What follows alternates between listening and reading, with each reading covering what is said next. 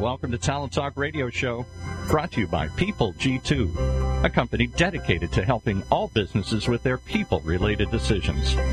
They do that by giving clients access to the best human capital, due diligence, and background checks available on prospective candidates, business partners, tenants, and more. To learn more, simply visit www.peopleg2. Today, we're privileged to have with us the founder and president of People G2, Chris Dyer. Hey, Chris. Good afternoon. My name is Chris Dyer, and I'll be your host for the next hour. In case you're tuning in for the first time, the Talent Talk radio show features a wide range of guests who care about talent and are uniquely talented themselves. On this show, we talk about talent in those two ways. First, as it relates to success and uncovering the secrets of really talented people, like my guest today. And second, we talk about talent in relation to human resources and how HR leaders find the best candidates today. My first guest will be specifically really tackling that topic. Hopefully you see how that works. The word talent has a couple different meanings in the business world, and this show really looks to explore those two areas. My guests include CEOs, entrepreneurs, and HR executives from all types of industries. When I'm out at these different networking events, CEO roundtables, industry conferences, and such, I have the privilege of meeting such inspiring leaders all the time. So I created this forum to allow you to listen in on our dialogue and learn something practical that will hopefully impact your own career in a positive way. Before I get to my guest today, I want to thank those of you tuning in live. Don't forget you can submit your questions via Twitter. Just tweet your question to @PeopleG2. Use the hashtag TalentTalk. And my producer, Mike, will feed me the best questions that we have, and we'll try to work them into the show. From time to time, we do throw one in there, so feel free to send us one over. Don't forget, you can also listen to the show via our podcast on iTunes, Android, all different mediums, as well as subscribe to have that weekly show sent to you. We have just over 7,200 people subscribe to the show, listening each week via podcast, so if you're on your treadmill, you're in the car right now, thank you for tuning in. With that said, let's get today's show started. My guests today are William Tincup, CEO of Tincup and Co, and one of the top HR influencers on Twitter, and Kevin Howard, CEO of I.C.G. Inc. Kevin will be joining me in the second half of our show, but let's get to our first guest. William, thank you for being on the show. Glad to be on the show. Thank you. So tell us about yourself and what you're currently doing in the world of HR. Sure. I work as a consultant to the vendor community, the service layer, either software firms or services firms that serve HR. I work as a consultant to them. In the last couple of years, I've got my SPHR, which is fantastic, and I speak at a lot of HR conferences, a lot of SHRM conferences, a lot of HR conferences, and I also write a lot. So I've been an HR practitioner. I've worked the desk. I've done all the bit, and now I in my consulting business, it serves the layer that actually markets to, sells to, and serves HR. So I'm kind of in the ecosystem of HR, if you would. Well, that's a really different perspective than what we've had so far on the show, that you're really coming from that vendor side of it and looking at how to help people maybe service HR better, but you yourself have been a practitioner as well. Yeah, I've seen it. I mean, I've been sold to. I've been marketed to, sold to, and supported. I mean, I still remember our first payroll service that we've used. So, I mean, I've been on the other side of it, and I can see where people make kind of glaring mistakes in interacting with HR, and maybe even some of the assumptions. And it's like this in every industry, right? You make a series of assumptions about people until you start to kind of meet them and really get to know the stereotypes. While they might proliferate the space, they're not really all that true. Mm-hmm. And HR definitely suffers from a stigma of having a lot of those stereotypes placed on, human resources professionals. So you started your company, Tincup and Company, in July, I think, 2010. What was your drive behind starting this company? Sure. And has your vision for that company been, fully realized yet?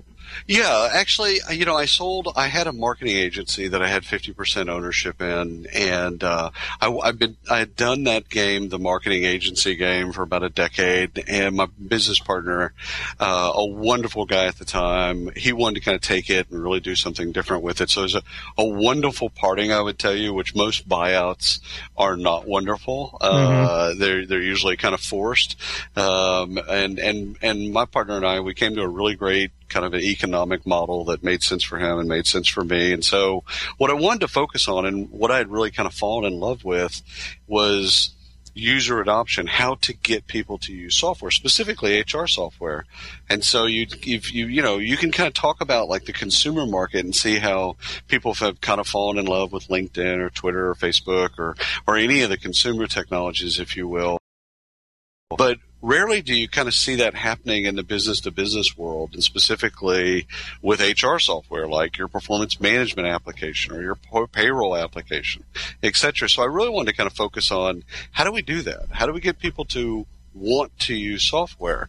And so I'd say probably for the first year, I really focused on consulting vendors around how do you get people to use their software. So if you're a software player, you sell the software, you're really good at marketing, you're really good at selling it, but how do you get people to want to use the software? So I did that for about a year to find out that really vendors care about the usage of their software, but practitioners should care about it, but it's a little bit late in the game. So what I learned in that process is that if you're talking about user adoption 2 years into an install, so take this into anybody's, own kind of current situation, whether or not it's Salesforce, software or financial software, it doesn't matter. But if you've had the software for 2 years or so and people aren't using it, it's too late. I mean, it really is too late in the game. It's very hard to resurrect and get adoption when it's already been installed. So I started working on, at the time to talk about user adoption is in the contract layer. When you first meet with somebody and they say, hey, we really want you to look at this software, that's when you should be talking about user adoption. It's like, okay, all this sounds great. Financially, it sounds great. All that stuff's a lock in. How are we going to get people to use the software? So after implementation, after we do this bit, we've got 100,000 employees. How are we going to get people to actually use the software? And the conversation should be before you sign the contract. And so probably the second year of the business, I really started focusing more and more around that. And lately, what I've been focusing on is, you can have a great contract, you can pick the right vendor, it can have a great UI, like all these things are all lining up. But getting to satisfaction, like are the vendors really beloved or loved by their clients? So what does satisfaction look like for software firms? So if you have 5 different payroll vendors, let's say, in front of you, how do you pick the one that has the best satisfaction rating? How do you find the one that is truly loved by the people that buy it and use the software? And again, the more you know about that stuff, it can get you out of a lot of sticky situations down the road. So a lot of my business, still I consult with a vendor community that serves HR. So it's a niche within a niche. HR, there's about 4 million people that work in HR in the United States, and that's everyone from training to recruiters to, all the different kind of titles and things like that. And the vendor community that serves them is even bigger than that. So there's 22,000 different software applications that serve HR and recruiting. So even though I say it's a niche within a niche within a niche, it's still a pretty big market. So. Yeah, and I mean, we sit on that side of it, the vendor side of it. So we see there's quite a bit out there, and I really liked your comment. I mean, 2 years into an implementation, if people haven't started using your software yet, there's probably a problem, and we usually look at that too. I mean, we'll bring on a large client and maybe a particular division or a branch or something, and if they haven't started to go within so many months, we really look at that like, what's the real problem there? We start looking at that very aggressively early on. If everyone else is adopting and going in, where's the problem? Is they haven't been communicated with, they haven't been trained, they haven't been, they're still holding on to something else, whatever. So it is amazing that sometimes software companies, or vendors in general, we shouldn't necessarily pick on just the software people, but vendors in general can not really tackle that idea of that user adoption, which is probably one of your most important metrics for being a success within a company. It's funny that you mentioned that. Wall Street and Silicon Valley are starting to pay attention to it. It's starting to, the people that you see get a lot of money. You're starting to see those conversations around renewals and what's the churn rate. So anything below kind of your 96%, it's an indicator that there's something wrong. Mm-hmm. So if you say, hey, 80% of the customers, they renew with us, that's actually highlighting you have a churn problem. There's something, and you're right, it can be many-fold. It can be it's a communication strategy. Maybe it's a change management strategy. Maybe it's the UI or things in the UX or UI need to be changed and made more simple. Or it could be just simple training. Hey, right. If we just do more webinars or maybe some client-side work and we get people really trained, or how do we get them to use the software? So it can be a lot of things that get to churn, but I know because I've done a lot of these investor calls that Silicon Valley is paying attention to churn and Wall Street's paying attention to churn. We probably would be smart if we paid attention. Yeah. So, hey, talk a little bit about Fistful of Talent. It definitely presents some cutting-edge thoughts on recruitment and talent development. So I'm sure you maybe have some specific audience that responds to the insights that you share, but how has that group made an impact in the world of HR and recruiting and talent development? Chris Dunn, who had his own personal blog, The HR Capitalist, fantastic HR blog. The guy's been an HR leader for a long time. He's kind of bucked the trend, bucked the status quo type of guy. And he wanted to get more voices together. And so a number of years ago, he rallied about 15 people together and said, listen, we're going to do Fistful of Talent. And the thing is this is content. It's got to be, I think the way I think of it is irreverent and relevant. So kind of make your point. You can use wacky language. You can use, pop culture references, etc. Because that's just to get people in. If it's the same old kind of what I call the LinkedIn content of it, where there's the 3 things and the 5 things and the 7 things. I mean, at one point, the top 3 things all HR leaders need to do. Yeah, right. So the problem with that content strategy is that everyone's got those 3 things. No one's really paying attention to that stuff. So Fistful tries to really break out of that and say, you know what, all of these folk, like when you look at the contributors, they all come from different places. Some of them work client side as practitioners in recruiting, corporate recruiting or corporate HR. Some of them are consultants. Some of them work in the vendor community. They all kind of work all over the ecosystem. It's like the Jim Rome show. I don't know if you're a sports guy, but Jim Rome years ago used to have this bit, and I think he still does, that basically when you come into the show, The Jungle, when you come in, you got to have a take. And that's kind of like Fistful of Talent. It's like your take might be wrong. Right. But you've got to have a take. Right. Like, don't just come in and go, well, I think it could be all things, or, kind of a vanilla response. Like, the world already has enough of that content. So come in hard, have a take, and it's okay to be wrong, but have a take. And so Fistful, my voice in Fistful, I'm just one of, 20 contributors, lots of wonderful voices there. But what I try to write, when I write for there, I try to write and I say to myself, I am the status quo buster.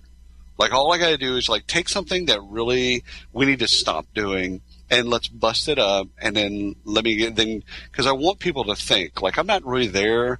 I don't write there to then solve people's problems. And that's probably a pretty unique challenge because in some ways HR really is, in my mind, too much about the status quo. And maybe that's not necessarily their fault. It comes from other parts of the organization, but they're kind of in charge of keeping things centralized, keeping things standard, keeping everyone out of trouble, and everything proper and in its right order. So you get people that maybe can be pretty reliant on the status quo and on maybe group thinking and things like that. So have you seen people react well to this? I think that, and I use a lot of adult language and references too. So I basically say if you can fight through a post, the intended consequence of your head is going to hurt and it's going to make you think works. Now, I filter out the people that can't handle that. So let's just kind of talk, big boy pants stuff here. There's a bunch of people that don't want that. They avoid that in their personal lives. They avoid that in the media that they consume. Right. They avoid that in every facet of the life. And so it's not a mass market play. It really is an approach that says, listen, if you can fight through that and you can get through the adult humor and some of the adult references, etc., then you're going to get to good stuff. but you've got work to do. You've got to actually think. And if you don't want to think, don't be on this blog. Right. There are plenty of other places on the internet, you don't have to think at. Right. Well, it's your niche within your niche, I guess. And then for those people that can't handle, they can sit on LinkedIn and read their top 3 things. It's a great filter. And I do love LinkedIn. I actually blog at the talent blog for LinkedIn. But I make fun of that type of content, but really Forbes does all of that stuff. The Huffington Post does all that stuff. We should stop looking for the 3 things that solve anything. We're the problem. It's like the same reason that National Enquirer and the Sun and all of those magazines still exist. If we stop buying them, they go away. Right. Well, that's good for headlines, is what people grabs their attention in email and different things. But I read a post I don't know, a couple of weeks back about the USA Today is written at the 8th grade level. Now, first of all, this is going to really kind of hit you in the shorts, but it's written at the 8th grade level. So take any 8th grader, and they can consume any article in any section of the USA Today and actually fully comprehend it. And the debate is at USA Gannett is should they be writing it at the 7th grade level? Right. Well, to their defense, I guess that's somewhat of a take on our education system. And people are ready to consume at 8th grade level and not at. So again, that's about us, right? That's right. Yeah, it's because we don't fund education. You're absolutely right. Yeah, we're the problem. Turns out, but Fistful has been I'll blog there as long as they'll have me because I use a different voice. I try to put on a different gear. When I write for them, I try to think about the audience in a way that says I'm not solving the world's problems. I'm actually just trying to get them to think about one little tiny thing, and can I write that way? Mm-hmm. And so as a writer, that's a challenge, I would tell you.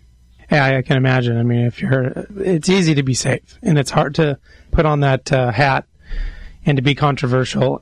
But on top of being controversial, it's actually not that hard to be controversial, but it's hard to be controversial in a way that's actually helpful as well, like you're saying, to get people to think and get them to challenge their perceptions and maybe end up in a better place by the time they're done and they're reading the bottom of the article. Well, take a look at it like this. Think of the ecosystem of HR. There's about 400 HR and recruiting bloggers in the world. And if you take all that content and you line it up side by side, most of that content, probably 90% of that content, is talking about the failure of HR, where HR gets it wrong and how HR needs to change. And, it's basically, you're dumb, you're stupid, you should probably stop doing this, it's a failure, etc. It's a lot of negative sentiment. Even when people are trying to be positive, it's usually backhanded. What HR doesn't need is more content like that. Mm-hmm. And so I don't want to contribute to that nonsense. I want to actually say, you know what, I'm not going to weigh in on whether or not you're smart enough or competent enough or whether you have the skills and all that other nonsense. Here's what I want you to do. When you read the 700 words contained in this post, think. And then do whatever the hell you want to do. But just think. Right. And if I can do that, I've done my job. You've done a lot with this social media and technology and certainly with the blogs and everything, but how have these mediums maybe really been used to kind of, I guess, enhance HR executives and how they conduct their business? So I guess maybe the better question would be, what do you see as the biggest challenge facing HR professionals today that maybe you're talking about in these different areas? Sure. Well, here's the thing. I learn every single day. And that's, you open yourself up to learning at every interaction and every moment. If you're open to it, you can learn everywhere and from everyone. And so these are just new places to learn. And so like every day on Twitter, a new software vendor follows me that I would have never known about, a Spanish talent acquisition play, a Dutch employee engagement tool. I would have never known these people had existed. But the cool thing is they follow me on Twitter. I look them up, and then I'm like, that's interesting. That's compelling. Mm-hmm. I could see where that would work here, there, and the other way. With the podcast, that I have a daily podcast called Drive Through HR. We've got about 35,000 people that listen to the show on a weekly basis. And what's great about it is, like, I had a guest on today that I've interacted with over Twitter. He's an HR practitioner. And we get on the show. It's a 30-minute bit. We get on the show, and I did not know that he had worked all over the world. in every size firm. So he could talk about, working in Japan, working in Helsinki, working in New York, like working at different types of firms and different industries. It opened myself up. Now, first of all, if I wasn't known on Twitter and I didn't have a podcast or I didn't have a vehicle, I could never learn that, or I wouldn't learn that story. And he had his opening salvo was this bit about engagement. And he said, it's not engagement, it's engagements. It's plural. The fail that we have in HR is that we don't think about the plurality, that different people need different things. That, you and I, if we were working in the same company together, we could be sitting side by side, and I need something different from the company than you do. That's not engagement, that's engagements. And so, I would have never learned that. I would have never thought that thought. So why should HR people, pay attention to social? I think there's a couple things. A, they should stop fearing it. And I think you see less and less of that now. I mean, at the HR conferences that I go to, they've been, talking about HR for almost a decade now. Talking about social for almost a decade now. So you're starting to kind of see people that when you ask a question of, hey, who has a LinkedIn account? Who has a Facebook account? Who has a Twitter account? The majority of hands are going up.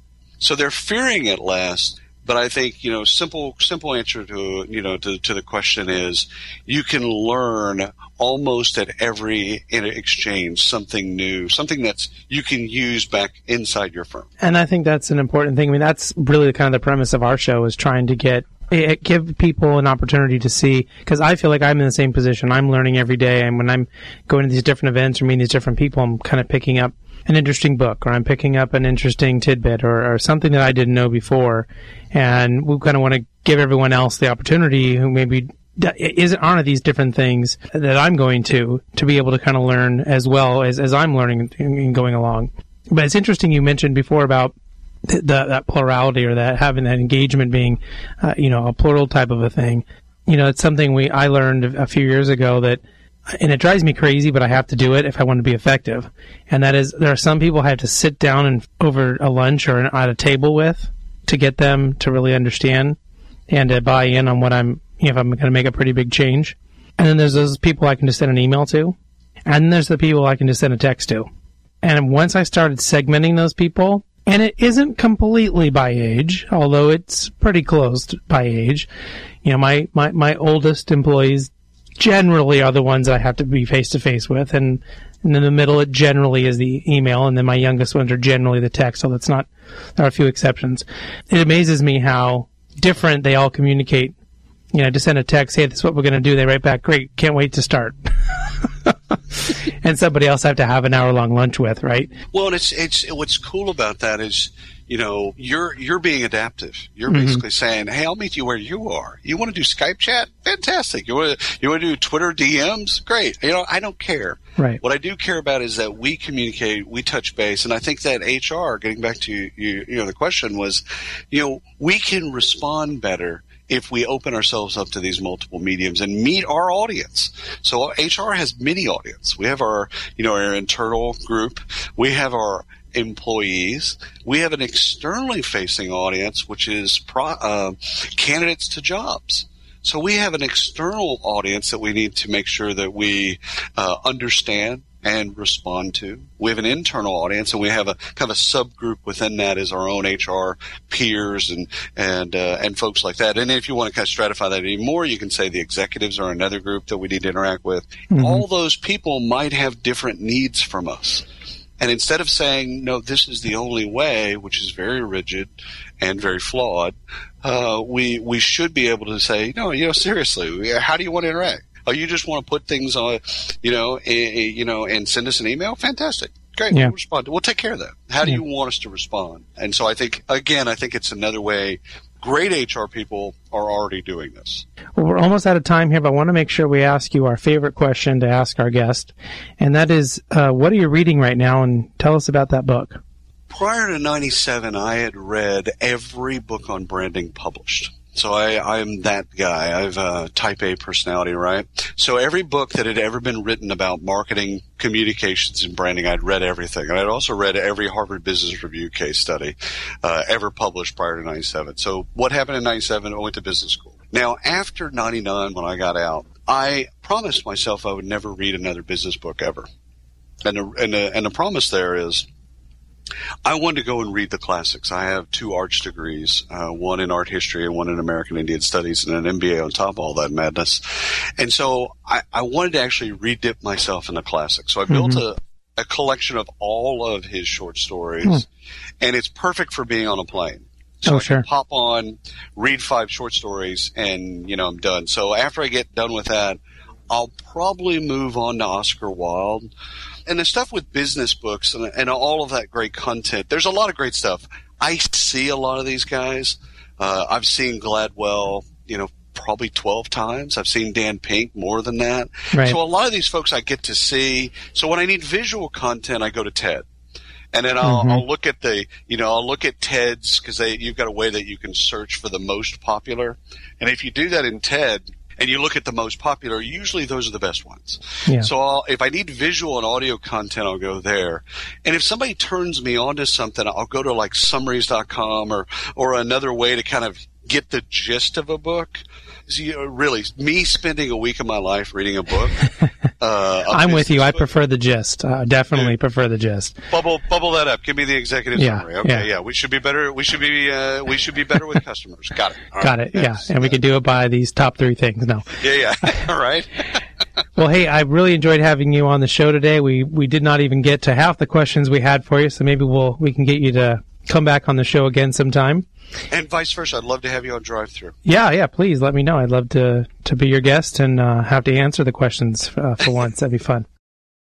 People can definitely find you on Twitter. That's the easiest way. Look up William Tincup. He's there. Thank you so much again for being on the show, and we'll be right back after this quick commercial break. Can we talk about your family business? That thing you put your whole life's blood, sweat, and tears into?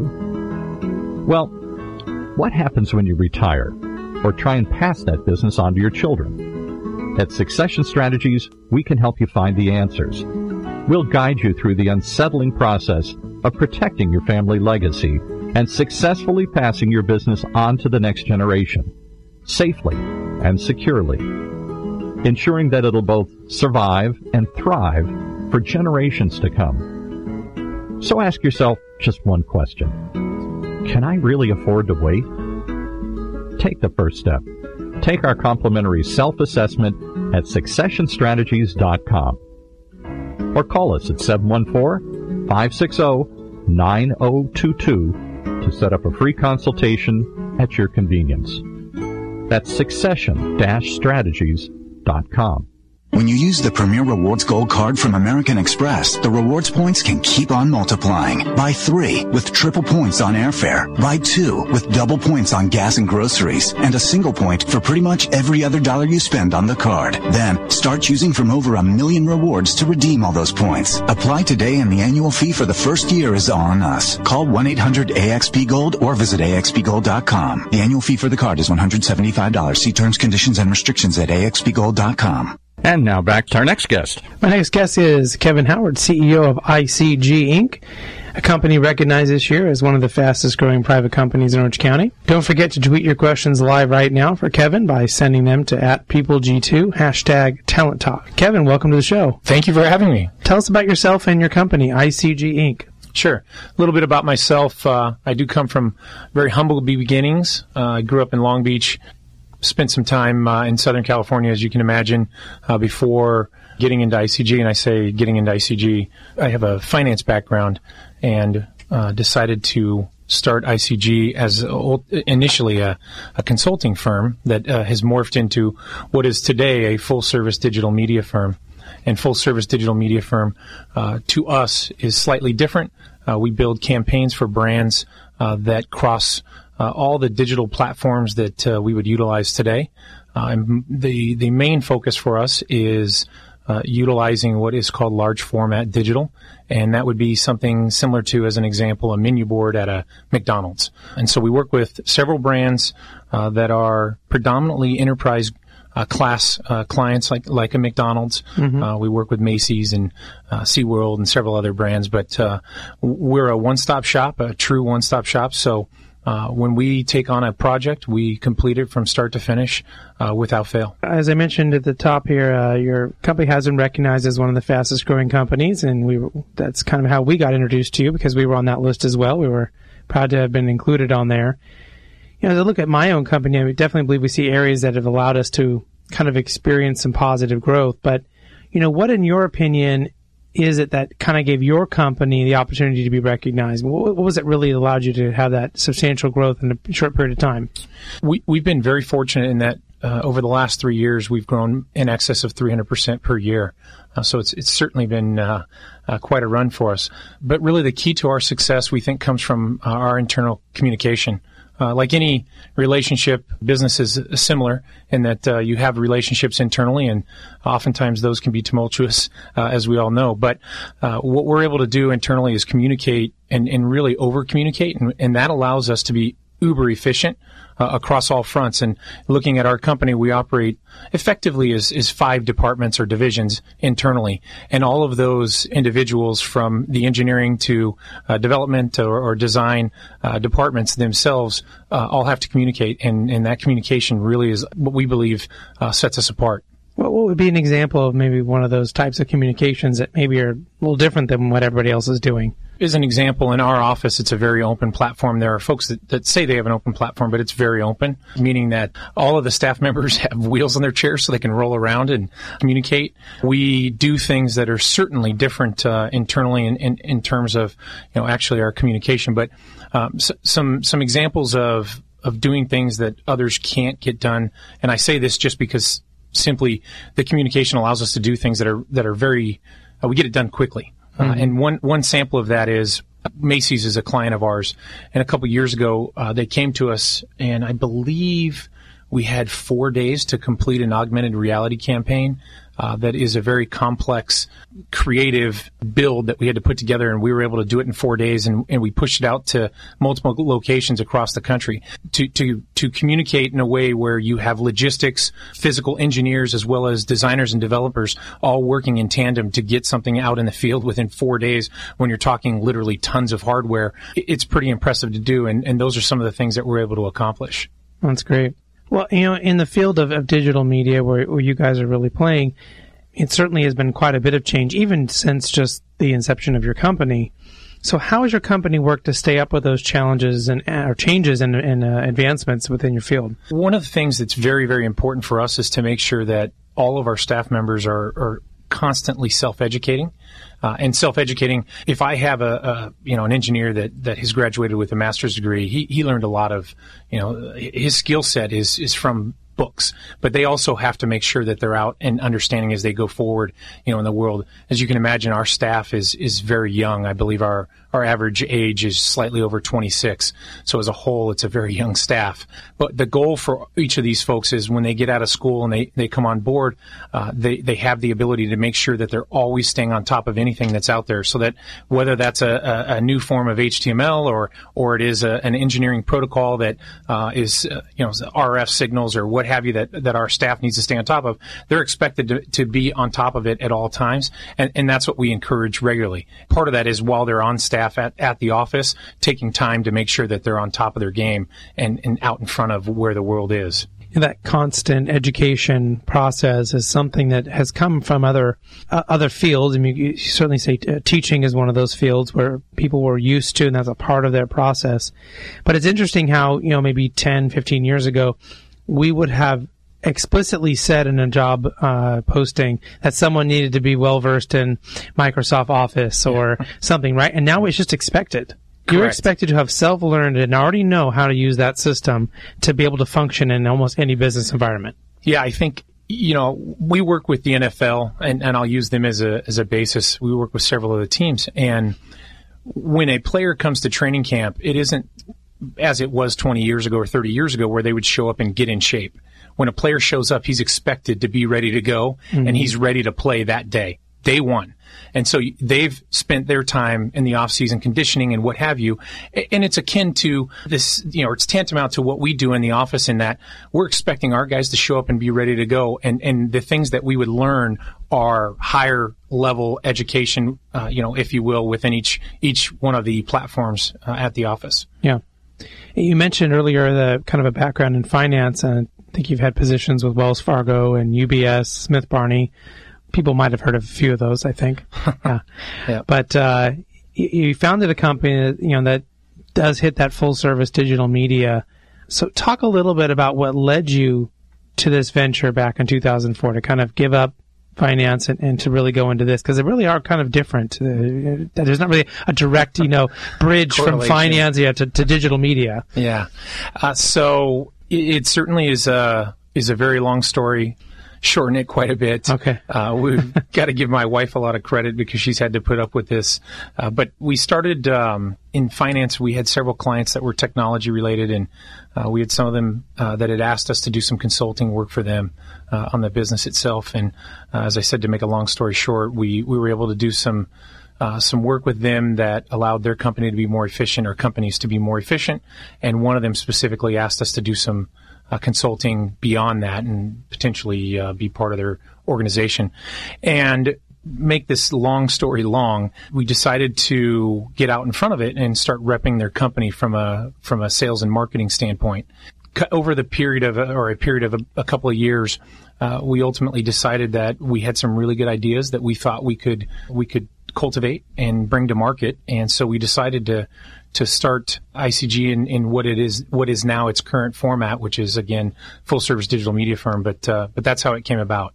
Well, so as an entrepreneur, obviously there are certain pieces that maybe you recognize that need to be in place for a company so it can really get moving. But what was the most vital piece, from the talent perspective, that you felt you needed to have in place to really get your business off the ground?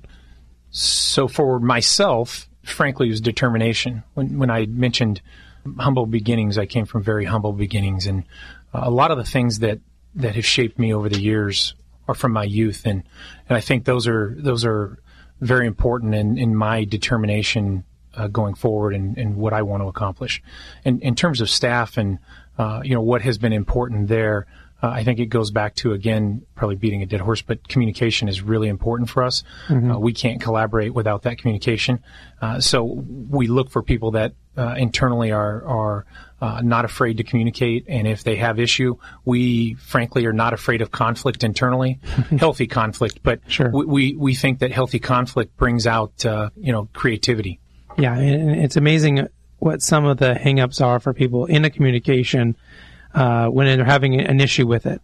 It's that they don't want to look bad, they don't want to be wrong, they don't want to look stupid, I mean, whatever it may be, right? Or maybe they feel like they're smarter than everyone in the room and they're trying to not be the overbearing, pushy person or whatever it may be. So it's an interesting thing if you can get everyone working on the right thing and get that culture going the right way, then our goal is to break down all those barriers so that there's literally there no barrier to entry for any staff member. Mm-hmm. They feel like they have a voice and they can be heard, and they should be. And that's ultimately, again, what breeds that creativity that we're looking for. Yeah.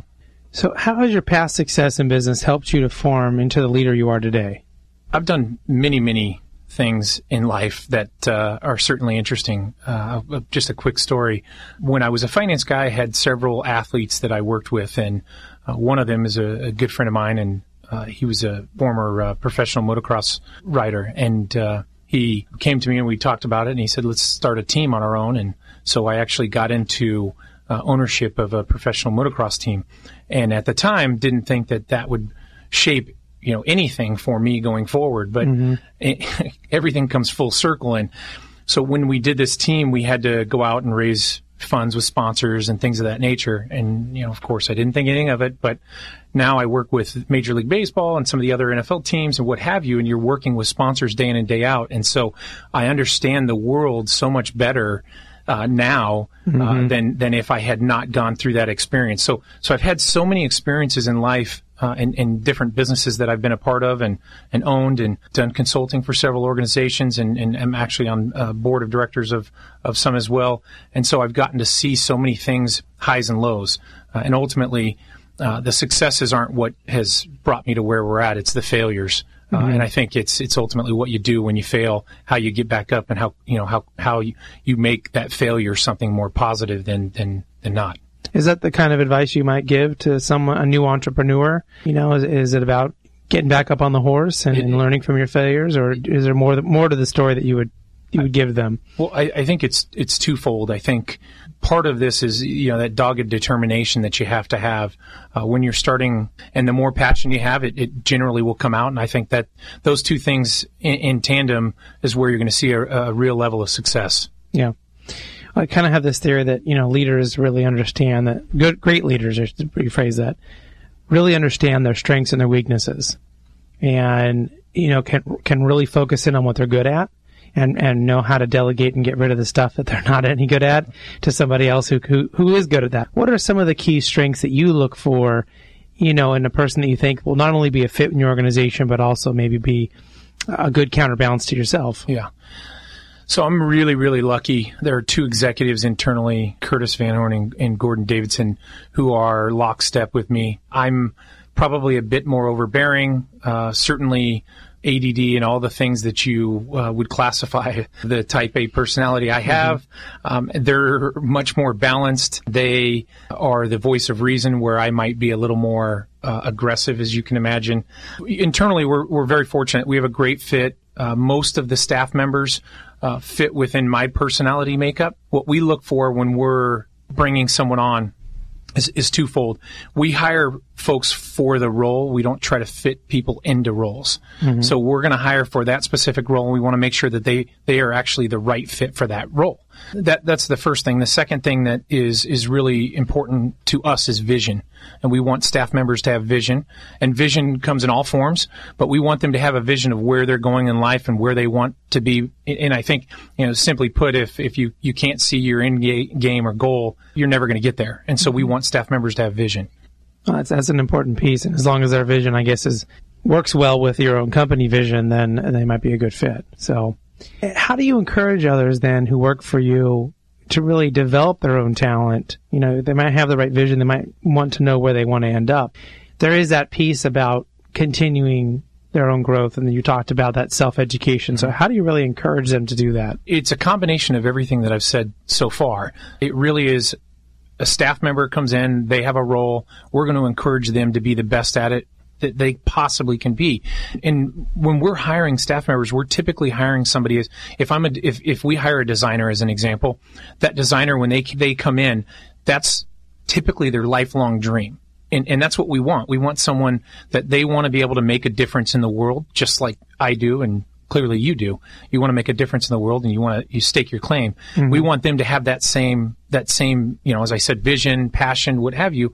And so what we try to do is cultivate that. And we cultivate that by, when they come in and we're very, very, very open, as I said before, and we communicate a lot. But ultimately it's, how do we drive them to get to the next level with where they're at? And sometimes there's tough love, sometimes there's not. It just depends on what you're working on. There certainly are times where you have to be tougher on an employee when you know that they can give you more. And sometimes that comes about. Typically it's this competitive environment that we've created internally where I don't have to technically go motivate someone directly. The staff is doing that for us. The culture. Correct. The culture. Exactly.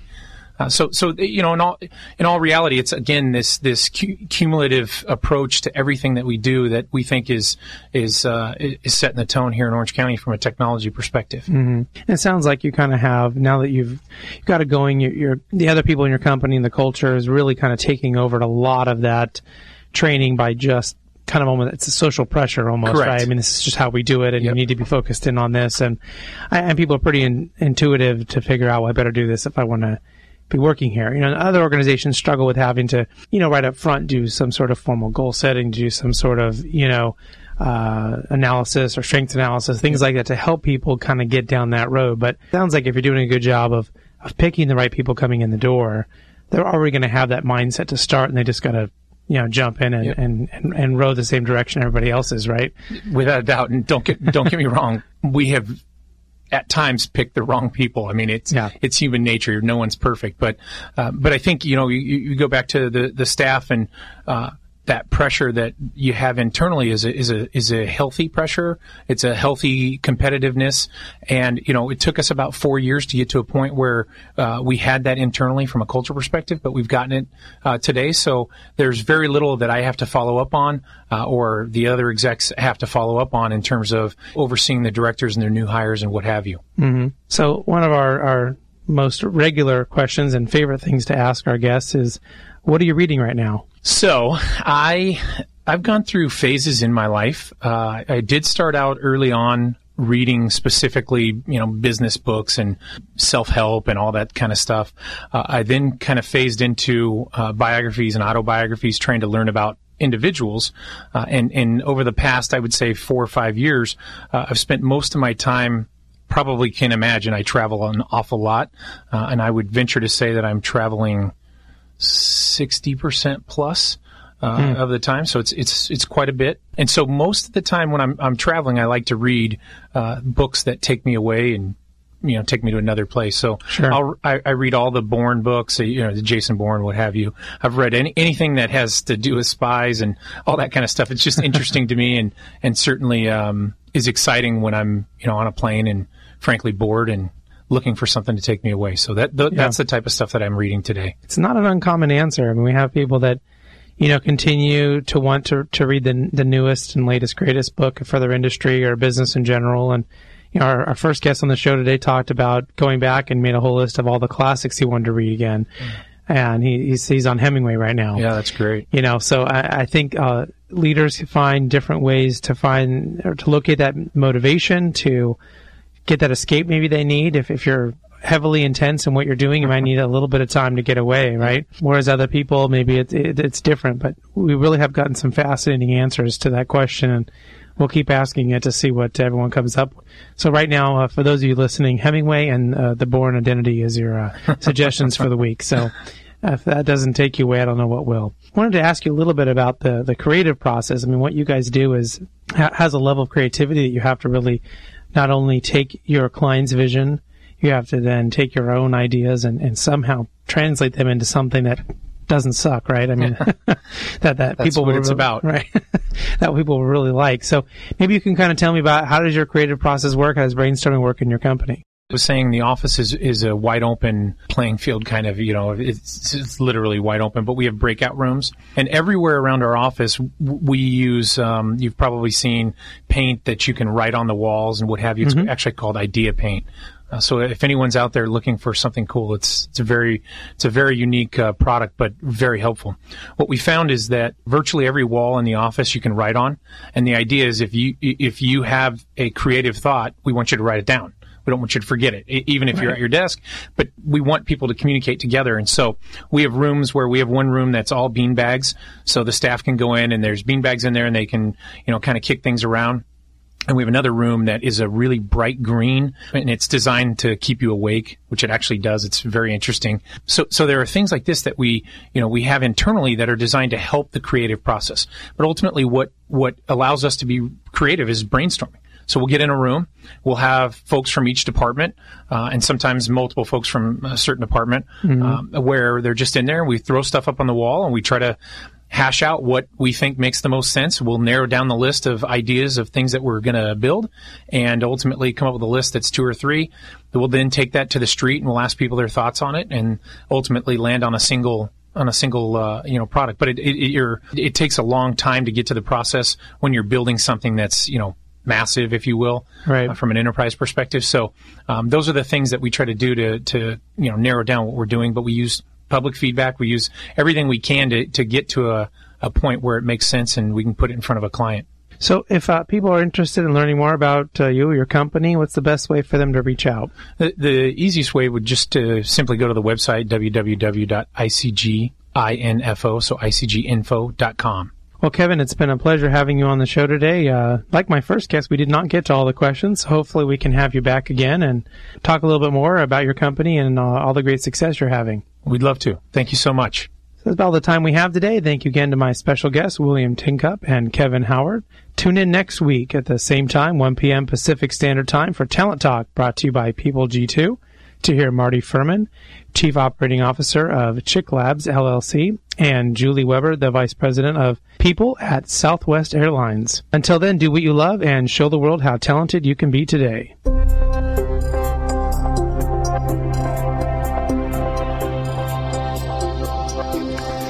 You've been listening to Talent Talk Radio Show, brought to you by People G2, company founded to give you Access to the best human capital due diligence and background checks available today.